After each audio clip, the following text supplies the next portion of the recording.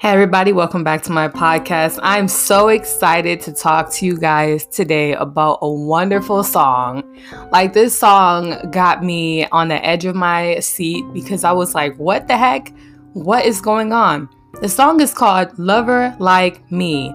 This song dropped about 4 hours ago, I think, and it already got 393,000 views. That's what caught my attention. I was like, wait, hold on, this song just dropped and it already got almost 500,000 views. Like, what? This is crazy. So when I clicked on the music video, I seen this gorgeous girl with gold nails and eyeliner and bangs, and it definitely gives me like something that I remember when I was a kid. I don't know, like, I think Gwen Stefani, she did a music video that was like that. But anyways, that's beside the point. This woman is beautiful, like just gorgeous, and I love her swag.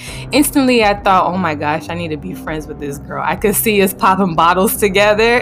Like, this would be so fun. But let's talk about the music. Let's talk about this beautiful woman's piece of art.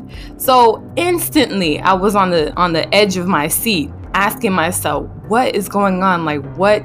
Oh my gosh! Like, it gives me so many different realms of things. Like, that's what I love about music, like K-pop, because K-pop gives you so many different realms in one song. Like, I got Skrillex dubstep vibes off of this. I got, like, you know, some kind of southern music video kind of vibes from here. Like, I don't know what was going on, but I was loving it, and I was here for every single part of it. But as far as the lyrics go, when she said that you miss my love and you miss my money, I was like, okay. She said, remember the last time you called me Chai Lin?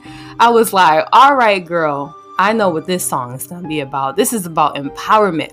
But when that beat drop happened, I was like, yeah, this song is about empowerment and taking back your independence, like, you know, just taking it all back. So I dig it. I really love this song. I like this song. I love the music video. Her swag was on point, like the two braids and the ponytails, and how she got her hair like on the ceiling. Just I was like, what am I even looking at? Like, this music video was dope. Like, it definitely gave me Skrillex dubstep. It was very original. It gave me like 90s VHS vibes and all of the above. Like, but when she started rapping though, before I wrap this up, I just want to talk about the rap.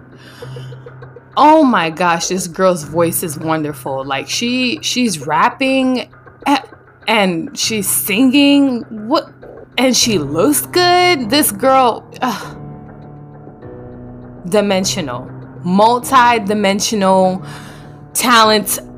That's all I gotta say. Like, the words are not coming out, but just know that this was really good. But anyways, go ahead and check out that song. Listen to it. Super dope. And I'll talk to you guys later.